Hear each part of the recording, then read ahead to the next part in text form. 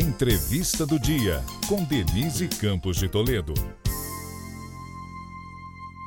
E vamos falar agora sobre as eleições em São Paulo. Eu converso com Tomé Abduch, deputado estadual eleito pelo Republicanos de São Paulo. Vamos falar sobre a nova composição da Assembleia Legislativa, as pautas prioritárias e o Pacto Federativo. Tomé, boa noite. Boa noite, Denise. Tudo bem? Olha, um beijo para todos vocês da produção da Gazeta. Muita falta daqui a dias. Exatamente, eu ia citar inclusive ex-comentarista aqui, engenheiro e também presidente do movimento Nas Ruas. Por que a política agora? O que te motivou e por que os republicanos? Olha, Denise, eu faz mais de 10 anos que eu subo em caminhões para poder lutar pelas coisas que eu julgo como importantes para o Brasil, principalmente a luta contra a corrupção. E eu percebi que se pessoas de bem não estiverem dentro da política para poderem tomar as decisões e votarem a favor do que a nossa sociedade precisa, a gente não vai mudar nunca o Brasil. Não adianta somente ir para a Paulista de verde e amarelo com as nossas bandeiras, se nós não tivermos realmente pessoas internas que possam levar o caminho do Brasil que nós queremos. Então essa foi a minha decisão. Eu também fui muito motivado pelo nosso futuro governador, e por outras pessoas importantes da política para poder estar na Lesp ajudando o estado de São Paulo. Então foi isso que me motivou. Agora, você sempre se colocou como um liberal, em relação à política econômica. Eu queria a sua avaliação em relação ao atual momento que a economia brasileira vive, não é? Porque nós tivemos até um crescimento maior do que esperado, mas nós temos muitas incertezas ainda para o ano que vem e incertezas que vão estar muito relacionadas ao relacionamento do governo com o Congresso. O Congresso tem uma maioria conservadora, mas o Brasil está aguardando reforma tributária, reforma administrativa, diminuição do tamanho do Estado. Houve um atraso muito grande, por exemplo, naquele que seria o programa de privatização de Paulo Guedes. Como é que você vê a perspectiva nesse sentido? Olha, estamos num momento muito importante. Pela primeira vez, o Congresso brasileiro como um todo, ele está mais à direita, com mais conservadores, com mais liberais. E a gente acredita que essa mudança que o Brasil teve hoje vai favorecer muito para que a gente possa realmente votar o que é importante para essas reformas passarem. No passado, nós tivemos o Rodrigo Maia, que travava tudo, não deixava as coisas acontecerem. Neste momento, temos no Senado o Rodrigo Pacheco, que também parece que não tem intenção que as coisas sejam pautadas. E a gente espera que, caso esse governo se reeleja e com esse Congresso mais à direita, nós possamos ter uma força maior para poder aprovar essas importantes reformas para o Brasil. O Paulo Guedes tentou fazer muita coisa. Claro que conseguimos passar reformas importantes, como a própria Previdência, o marco de saneamento e outras importantes reformas, mas ainda precisa fazer muito pelo Brasil, e são essas pessoas votando a favor delas e que vão fazer que tudo dê certo.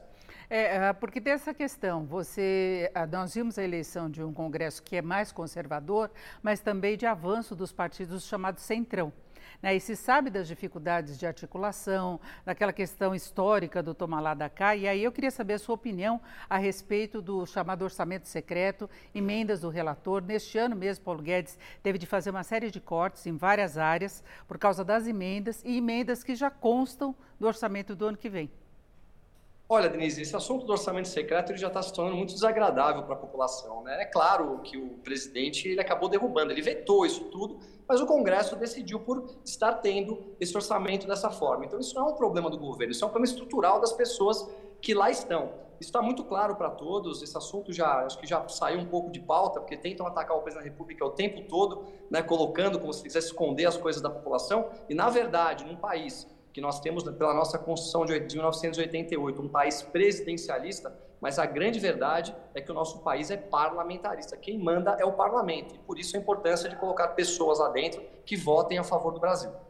Também não está tão antigo assim, porque nós tivemos o primeiro caso de prisão, no Maranhão, inclusive, desvio de recursos na área da saúde e não se consegue voltar à origem dos recursos. Então, acho que é uma pauta que deve ser discutida, porque o Brasil precisa articular, inclusive o próprio presidente Bolsonaro fala em dar continuidade ao Auxílio Brasil e para isso precisa de recursos, precisa de um novo arcabouço fiscal que vai ter de ser negociado com esse Congresso, querendo ou não, A diferença hoje, pelo que eu percebo, Denise, eu tenho hoje muita proximidade com o governo, eu participo, mesmo não sendo um político, não era um político, hoje acabei me tornando há muito tempo da própria política, e eu vejo que antigamente o Congresso era comprado, hoje há uma composição que é totalmente diferente do passado. Se nós não tivermos uma composição com o Centrão, mesmo com as pessoas da esquerda, a gente não consegue fazer com que o Brasil ande. Isso é uma coisa muito importante deixar claro para a população, porque muita gente fala, olha, ele se compôs com o Centrão, mas de uma maneira necessária ao Brasil.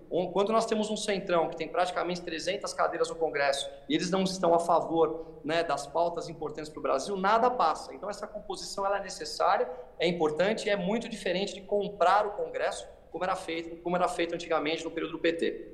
Agora, também você vai ser deputado estadual, então vamos falar da Assembleia aqui em São Paulo. Eu queria saber quais são as suas pautas prioritárias. Olha, minha primeira pauta prioritária vai ser a defesa do empreendedor.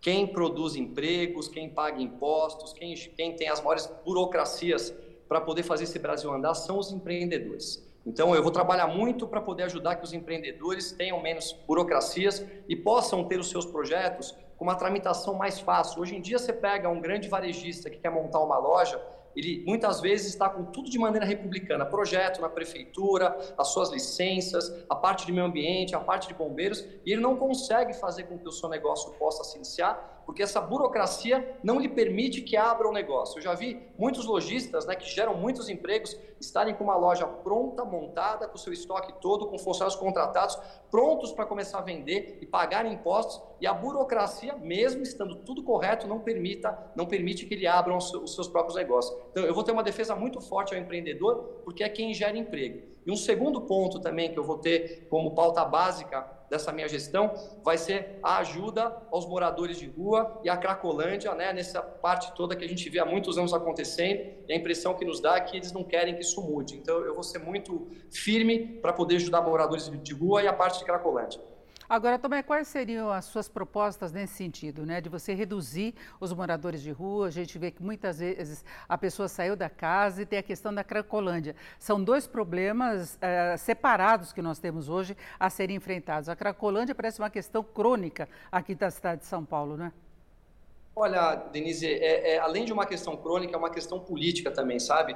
Faltou vontade para que isso pudesse acontecer, porque você tem que mexer em muitos locais diferentes para que isso dê certo. Então, eu vou dar a cara para bater, eu vou comprar essa briga, eu vou me aprofundar muito para entender quais são os pontos importantes que a gente tem que discutir. Mais do que isso, eu vou levar essa discussão de maneira muito clara para a sociedade, para que a gente possa ter uma força popular para ajudar essas pessoas que estão lá, né, praticamente abandonadas, né, numa área muito importante de São Paulo, que é o centro. Essa área do centro de São Paulo, Denise, é uma das áreas mais importantes que nós temos em São Paulo. Nós temos inúmeros empregos ali, quando você pega a Santa Efigênia, a Brás e as outras regiões todas que estão à volta, existe uma série de empresas que geram empregos, que pagam impostos naquele centro, toda a parte cultural de São Paulo está lá, e a gente vê todo aquele centro degradado com moradores de ruas e também com a questão das drogas. Então, ali vai ser uma pauta muito importante na minha gestão.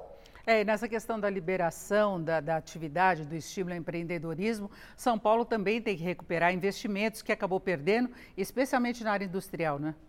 Muitas indústrias migraram para outros estados, porque não há nenhum tipo de incentivo fiscal aqui, parece que tudo é feito para levar o empreendedor embora de São Paulo. Em São Paulo nós sabemos, né, o estado que gere praticamente o nosso país, as maiores arrecadações de impostos estão aqui, então essa oportunidade, esses empregos, essas indústrias têm que voltar para São Paulo, têm que estarem aqui, e para isso nós vamos ter um alinhamento muito grande, caso seja eleito o governador Tarcísio, para que essas empresas possam estar em São Paulo gerando emprego aqui no nosso estado.